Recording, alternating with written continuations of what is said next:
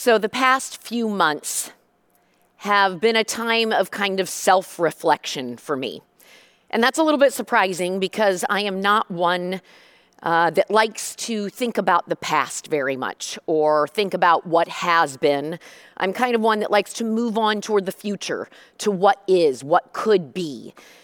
But the past few months I've had time to reflect, and I'm also not great at it. Like, I don't like sitting in silence and processing too much. As a matter of fact, sometimes I tend to doze off a bit when I do that. So it's just not something that is part of my DNA or something that I really enjoy doing. It's something I have to make myself do. But there have been some circumstances in our world, in my life, that have caused me to do a little bit of self-reflection the last few months. I think 2020 caused everybody to do self-reflection. And then, of course, we're moving into a new year, so that usually causes you to think about what has been and what you might be able to improve going forward. I turned 50 in October, and I think, I don't know, that seems like you'd like to think maybe it's the midway point of your life. I'm sure it's past midway for most of us, but you start to kind of think about things in a different way and where you've been and a little bit where you're going. And also, just the daily grind of life. Sometimes the struggles get you to stop and think and process. And then about 3 weeks ago, my dad passed away. And when someone that significant in your life leaves this world, it causes you to pause. It causes you to stop and think and process and ponder. First, you look at their life. And how did they live their life? How did they treat people? How did they embrace the world? How did people feel about them? How will they be remembered? What will their legacy be? And I've spent a lot of time in the last few weeks processing that about my own father. But then it turns to yourself, and you start thinking about, well, what am I like? And how do I treat people? And how do people view me? And what's my calling in the world? Am I living out that calling? How will I be remembered? What will my legacy be? Yeah, the past couple of months have given me pause to stop and ponder and reflect on really who I am and what is my calling in this world. And I can't think of a book in the Bible or scripture in the Bible or somebody that I would want to help guide me and mentor me through this more than the book of Philippians and the Apostle Paul.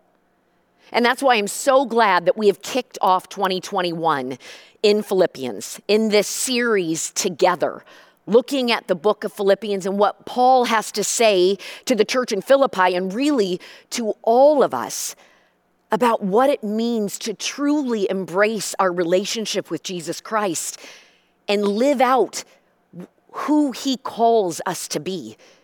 As individuals, yes, but as a church together, moving into a very broken world with his call on our hearts. And that's why we're in this series. And this is one of our BYOB series, Bring Your Own Bible, where we look at the three texts, the three worlds behind those texts. And we look at the world behind the text, the world of the text, and the world in front of the text. And hopefully you've taken advantage of all the different options that we've had during this series. And I think you can still join our BYOB Facebook page where there's lots of conversation and sharing. It's been a great spot to dig deeper into this BYOB series and the book of Philippians. So that's where we are. And I get to close the book today, kind of looking at the whole book and really focusing on chapter 4, the last chapter of the book of Philippians. So you can go ahead and turn to the book of Philippians. Now, I want to tell you this. Sometimes you might wonder why I don't have my Bible up here. And you will know, because you're going to be looking in your Bible, that everything I'm reading from the Bible is from the scripture that you're seeing in your Bible. The reason I don't is because I'm still a little too vain to put my readers on, my reading glasses, when I'm up here. So when I do it on my sheet and write out the scripture, I can make it in 16 font so I don't have to put my readers on. So it's really just a very prideful and ridiculous thing, but that's why I don't actually read directly from the Bible and I write out the scriptures on my sheets. Not that you even cared to know that, but it's a funny fact about me. All right. So we're going to dig in first to the world behind the text. And I want to say this, many of us that grew up in the church have heard about the Apostle Paul for years, all through our growing up. But I'm just going to remind you of who he was. And for those of you that have no idea who I'm talking about, this will give you a little background to who the Apostle Paul was and why he's so important to us in the Christian world. First of all, the Apostle Paul, Saul, and the names are interchangeable, and I'll explain that in a moment. Many of you know his story. After Jesus' death and resurrection, Saul was one of those who persecuted Christians. Not only did he not acknowledge Jesus as the Savior and the King and the Messiah, he persecuted and went after those that did believe that. And so one day he's traveling on a road from Jerusalem to Damascus, and he's on a mission that day to arrest Jesus' followers. And Jesus appears to Saul in this bright light, kind of knocks him to the ground, and he blinds Paul. For 3 days, Paul is blinded until God sends Ananias to restore Paul's vision. And from that moment on, Paul is sold out to the mission and the call of Jesus. He acknowledges Jesus as his Lord and his King, and he makes it his life's work to tell everyone else about Jesus. Half of the book of Acts is about Jesus, or about Paul's life and ministry, and Paul is credited with writing 14 books of the 27 books in the New Testament. They're traditionally attributed to Paul. Now, there's some dispute as to whether he was actually the author of all of those, but let's just say Paul was a big deal, okay? He was a big deal, and his ministry reached far and wide. And the establishment of the church, in the greater sense, the church we know today, has much to do with Paul and his ministry. And I love that what we read about in Philippians, in the Bible, about Paul, and particularly in this book, has a direct connection to who we are today. To Grace Church. We can be linked back to Paul and the work we hear about him doing in the New Testament. I think that is amazing. And so this interesting tidbit about Paul that I found out about the two names, Saul and Paul, which this was news to me, and I grew up in the church, and some of you may be like, Amy, this is Bible 101. I knew this, I've always known this, but I did not know this fascinating tidbit about the two names Saul and Paul. So it was common for Jewish people at this time to have two names, a Hebrew name, and that his Hebrew name was Saul, and then a Greek or Latin name. And because Paul was a Roman citizen, he also had a Latin name, which was Paul. So Saul and Paul, his names were interchangeable, but he used Paul when writing to his readers because that would have been the language and the style his readers would have been used to. And Paul wanted to be relatable. He wanted to relate to the people that he was talking to and the people that he was writing to. So he spoke to them with a name and with words that made sense to them. I love that about him. That's so much like Jesus, being able to relate to the people that are right in front of you. So the church in Philippi is the first Jesus community that Paul starts in Eastern Europe. It's a Roman colony that citizens consist mainly of retired soldiers. There's a lot of patriotic nationalism. I think that's something that we can relate to today. And they are very resistant. This group of people is very resistant to Jesus being the king of the world. They are not about that. They are not for it. And so those that continued to follow Jesus in Philippi faced resistance and persecution. It was not an easy road for them, but they were a committed group of Christ followers. And they were so committed that when Paul was imprisoned, and this was one of many imprisonments, when he was imprisoned during this time, the church in Philippi sent aid to him. They sent money to him. They were so committed to his ministry and the ministry of Jesus that they sent him help. And this letter, Philippians, is the letter back to them after they've sent that help to Paul. And so you will see in this letter there is a great deal of gratitude and thankfulness, but it goes even deeper than that. So that's a little bit of the world behind the text. And now we're going to turn to the world in the world of the text. What does the text itself say? And first, I want to tell you a little bit about the book as a whole. So the book of Philippians, it's not one letter that is continuous from beginning to end, but it's several ideas that are centered on a poem that is in the middle of this book or this letter. And the poem is in chapter 2, starting in verse 6. So if you want to turn there quickly to chapter 2, Philippians chapter 2, verse 6, we're going to start right there. And we're actually going to start in verse 5. So listen and read along with me. Philippians 2, verse 5. You must have the same attitude that Christ Jesus had. Though he was God, he did not think of equality with God as something to cling to. Instead, he gave up his divine privilege. He took the humble position of a slave and was born as a human being. When he appeared in human form, he humbled himself in obedience to God and died a criminal's death on a cross.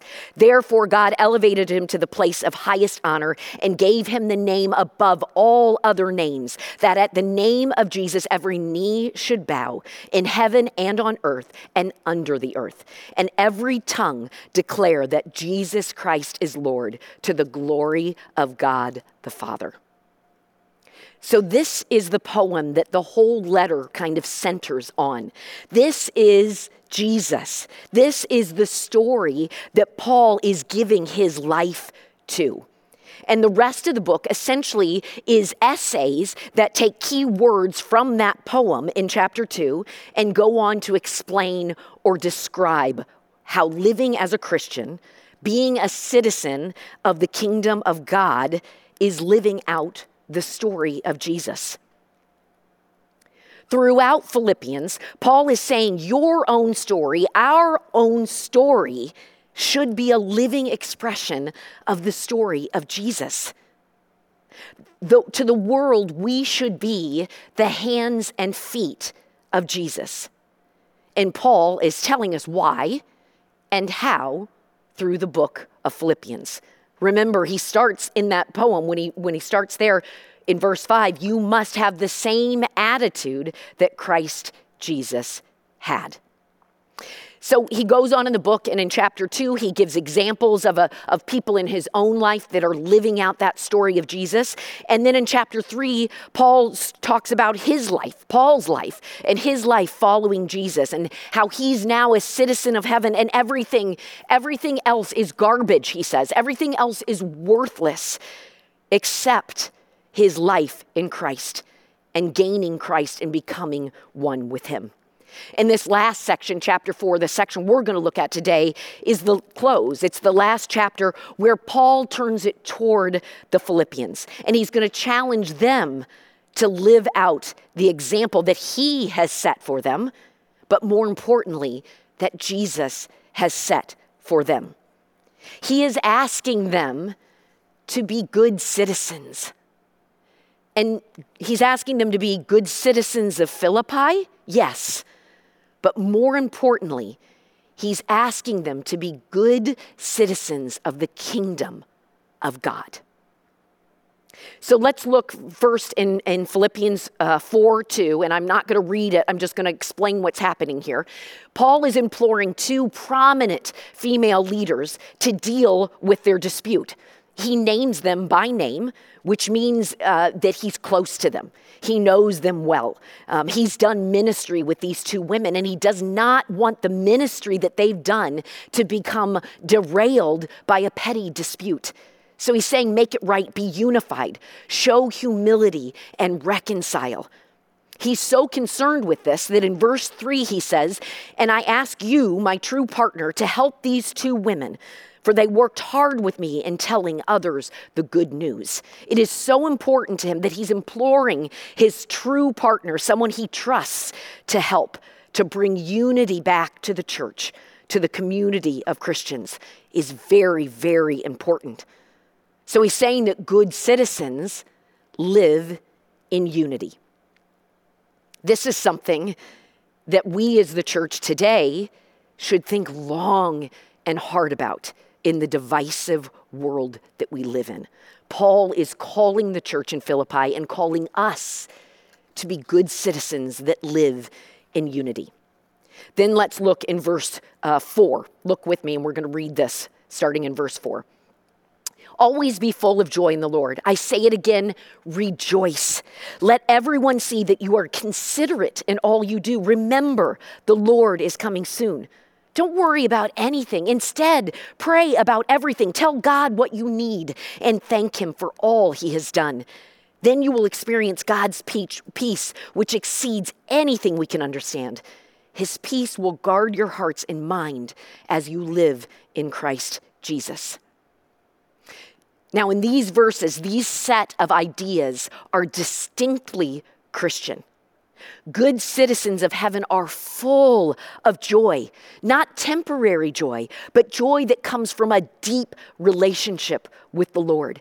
They are considerate in all they do.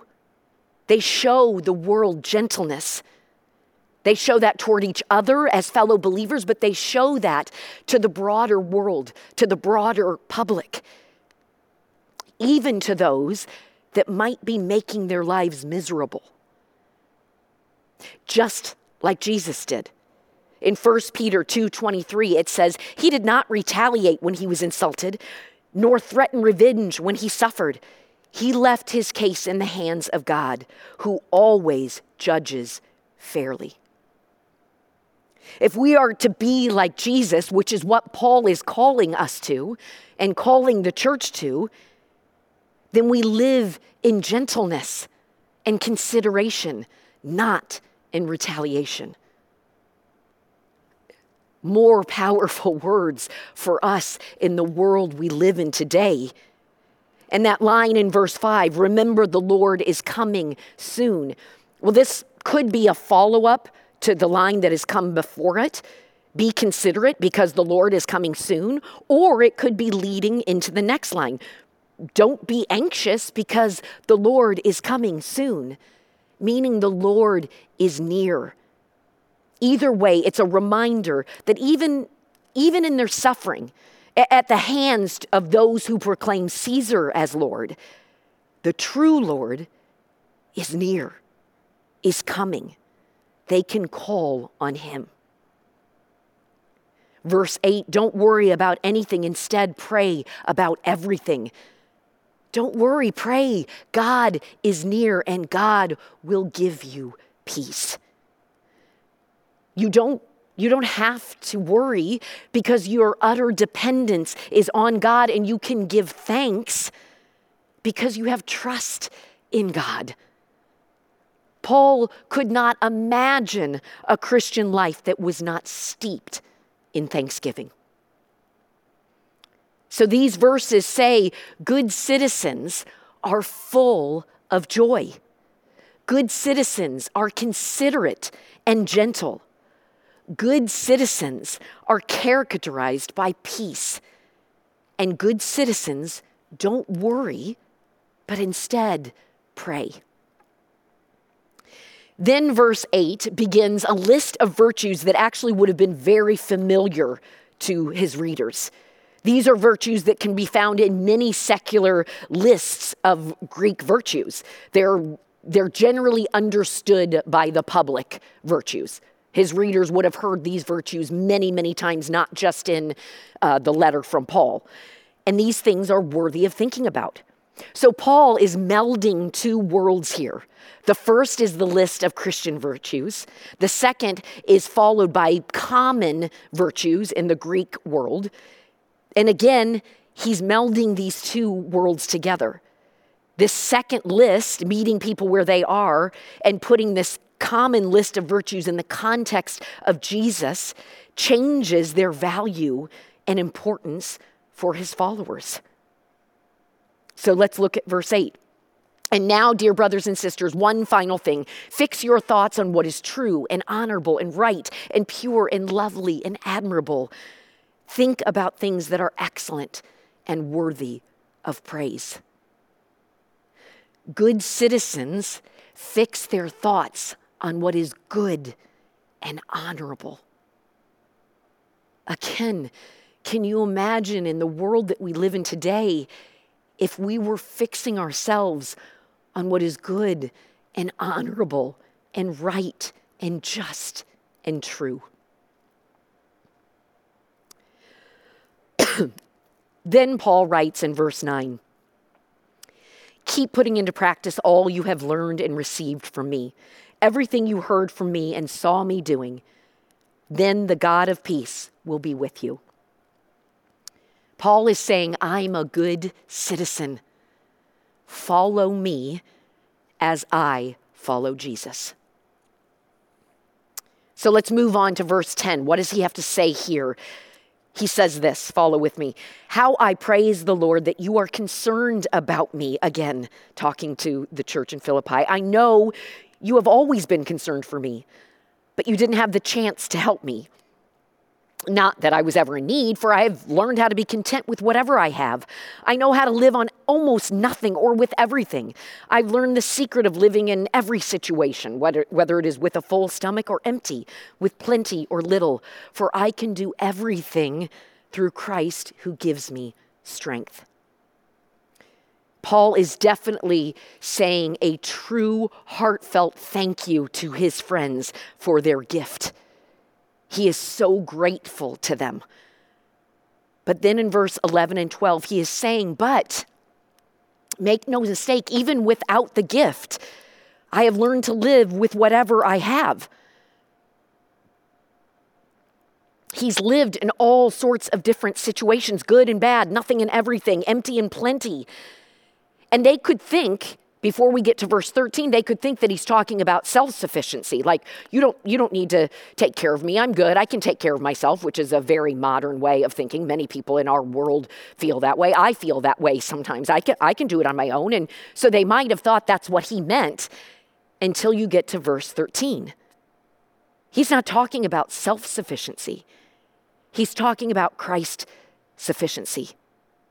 I can do everything through Christ who gives me strength. He is a man of Christ. He is absolutely Christ-centered in his life. He will take on whatever comes in his life because of his Christ-centeredness. If it means plenty, he's a man of Christ, and that alone. If it means want, he is still a man in Christ and accepts the hardships. As a matter of fact, he almost accepts the hardships as a gift. He sees his own suffering as a participation in the story of Jesus. A follower of Jesus knows that all of life is a gift. You can see beauty and grace in all circumstances. In hardship, as Paul can attest to, can be one of our greatest teachers. He has learned the secret of contentment in all circumstances. It is simply dependence on the one who gives him strength. Good citizens put their full trust and dependence in Jesus. And good citizens find contentment in all circumstances. This book, this whole book, chapter 4 and all the other chapters are a unique window into Paul's heart and mind. He saw his life as a reenactment of Jesus' story, and his awareness of Jesus' love and presence gave him hope and humility. And he is sharing that with his readers then and with all of us now. He was a good citizen of the kingdom of God, of the kingdom of heaven. Are you a good citizen? Now the world in front of the text. Am I a good citizen? Are you a good citizen? As I mentioned earlier, my dad passed away about 3 weeks ago. And again, this has given me, he went in the hospital in November with COVID, and we thought he survived it, but he did not. And in the end, he was just too weak and couldn't beat it. And it ended up taking his life on January 7th, which has been very difficult for my family. But as I said, it's given me a lot of time to ponder my dad's life. And I knew I was going to be speaking on the book of Philippians, so it's given me a lot of time as I've been preparing for this to think about Paul's life. And I got to tell you, there are a lot of similarities between these two men. Now, I'm not going to say that my dad was at the same level as the Apostle Paul, but they had a lot in common. My dad, like Paul, had a very succinct come to Jesus moment. Now, I don't know that Jesus appeared to him in a light or blinded him. I know he didn't blind him for 3 days, but my dad had a significant moment. After he married my mom, she was making him go to church because she felt it was important now that they were going to be a family.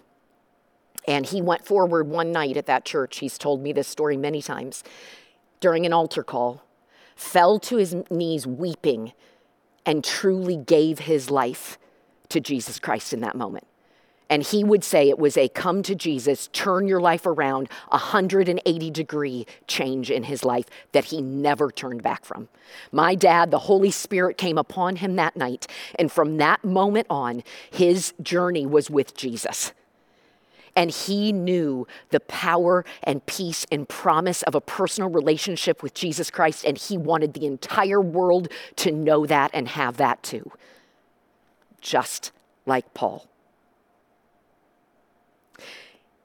And just like Paul, the church was important to my dad. He was a founding member of 2 churches, and he was a deacon and an elder for many years at both of those churches, Grace included.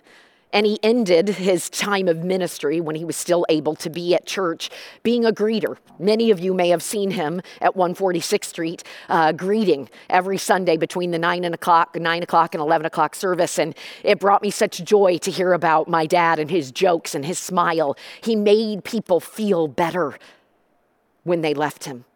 They felt full of joy. And I'd like to think that in that way, Paul is like my dad. I hope that Paul made people feel full of joy, and I want to believe that he did. My dad even made people feel full of joy when he was coming at them with a drill and they were sitting in his dental chair. I'm not kidding. People said that. They were not scared to go to the dentist when the dentist was my dad. And like Paul, my dad found Jesus at a later stage in life. So once he fully understood the redemption and reconciliation and restoration that comes from relationship with Jesus, he wanted the entire world to know that. And he made it his mission to share that good news with everybody that came in contact with him in his dental practice, through prison ministry, to every friend he ever had from high school and beyond, to his family and co-workers. My dad was committed to the healing of the broken places of the world, the number one being separation from God. That was his life's mission. And just like Paul, toward the end of his life, my dad was in his own sort of prison. He'd been in the assisted living facility since March, where he could barely get out and see people. And his last 9 days before he got to go home from the hospital and die peacefully at home, he was stuck in the hospital with no one there. And he couldn't get his hearing aids to work, so he couldn't communicate with anyone. And for my dad, that was like being in prison. But even in those circumstances, my dad knew who had his life in his hands, and that was Jesus. And even in what would have been a prison to my dad in that hospital, not being able to hear or communicate, he had faith and hope and strength in Jesus. And like Paul, my dad was a good citizen of the kingdom of God. So as I've read Philippians and the words Paul has to say to all of us, I feel like they easily could have been the words that my dad had to say to me. How to be a good citizen in the kingdom of God. So I'm just going to share a few of those with you. First, when you're a good citizen, you don't forget where your true allegiance lies. Philippians 1:27, above all, you must live as citizens of heaven, conducting yourselves in a manner worthy of the good news about Christ. Number two, good citizens realize that God will never give up on you. Philippians 1:6, and I am certain that God, he who began a good work within you, will continue his work until it is finally finished on the day when Christ Jesus returns. 3, good citizens put others first and practice self-giving love. Philippians 2:3, don't be selfish. Don't try to impress others. Be humble, thinking of others as better than yourselves. 4, good citizens realize there is nothing more important than our relationship with Jesus. Philippians 3:8, yes, everything else is worthless when compared with the infinite value of knowing Christ Jesus, my Lord. Number 5, Jesus is always enough. Good citizens know this. He is always enough no matter the circumstances. I know how to live on almost nothing or with everything. I've learned the secret of living in every situation again, whether it is with a full stomach or empty, plenty or little, for I can do everything through Christ who gives me strength. Philippians 4:12-13. And number 6, we as good citizens, we have a calling to spread the gospel and heal the brokenness of the world in the name of Jesus. For I fully expect and hope that I will never be ashamed, but that I will continue to be bold for Christ as I have been in the past. And I trust that my life will bring honor to Christ, whether I live or die. For me, living means living for Christ.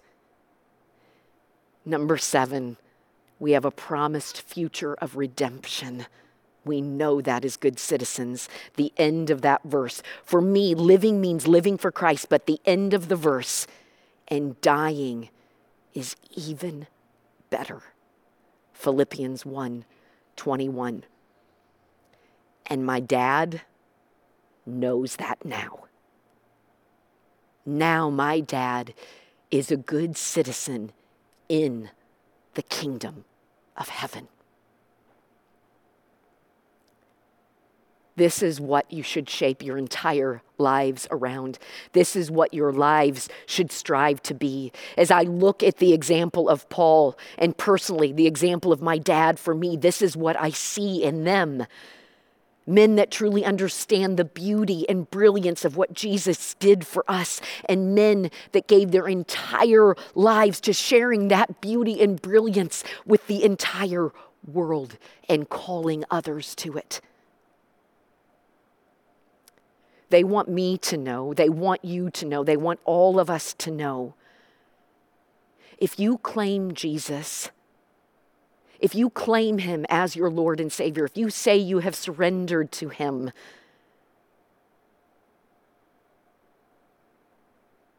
then act like it. Live like it. Love like it. We're getting ready to start a series next week talking about the credibility gap and why there's a generation that's coming behind me that doesn't trust the church anymore and doesn't trust Christians. And you want to know why I think that is? The number one reason is because so many of us who claim that we love Jesus do not live like it. We are not good citizens of the kingdom of God. We do not live out what Paul is calling the church to be in Philippians. And they see that, and they don't trust the church, and ultimately may not trust Jesus because of what we are doing and how we are behaving. If we love Jesus, Paul is telling us to act like it and live like it and love like it. Can that be your mission for 2021? Can you help bridge that credibility gap because you are willing to put your actions where your words are? You are willing to live out the love that you say you have for Jesus. Be a good citizen. And for those of you that don't even maybe totally understand what I'm talking about because you've never surrendered to Jesus, you've never latched on to this life that Paul is describing here, why not? Don't you want the beauty and the brilliance of a relationship with Jesus Christ, this transformative life? You can become a citizen of the kingdom of heaven, of the kingdom of God. And that is a far greater call than being a citizen of this world. Because the citizenship to the kingdom of heaven, you have a king of humility and kindness and mercy and forgiveness and faithfulness and love. A king that is for you and with you. 2021 can be a year of rebirth and redemption and reconciliation and restoration for all of us. A year of hope and joy for everyone. You can be a citizen of the one true King and be a citizen of the kingdom, the only kingdom that matters.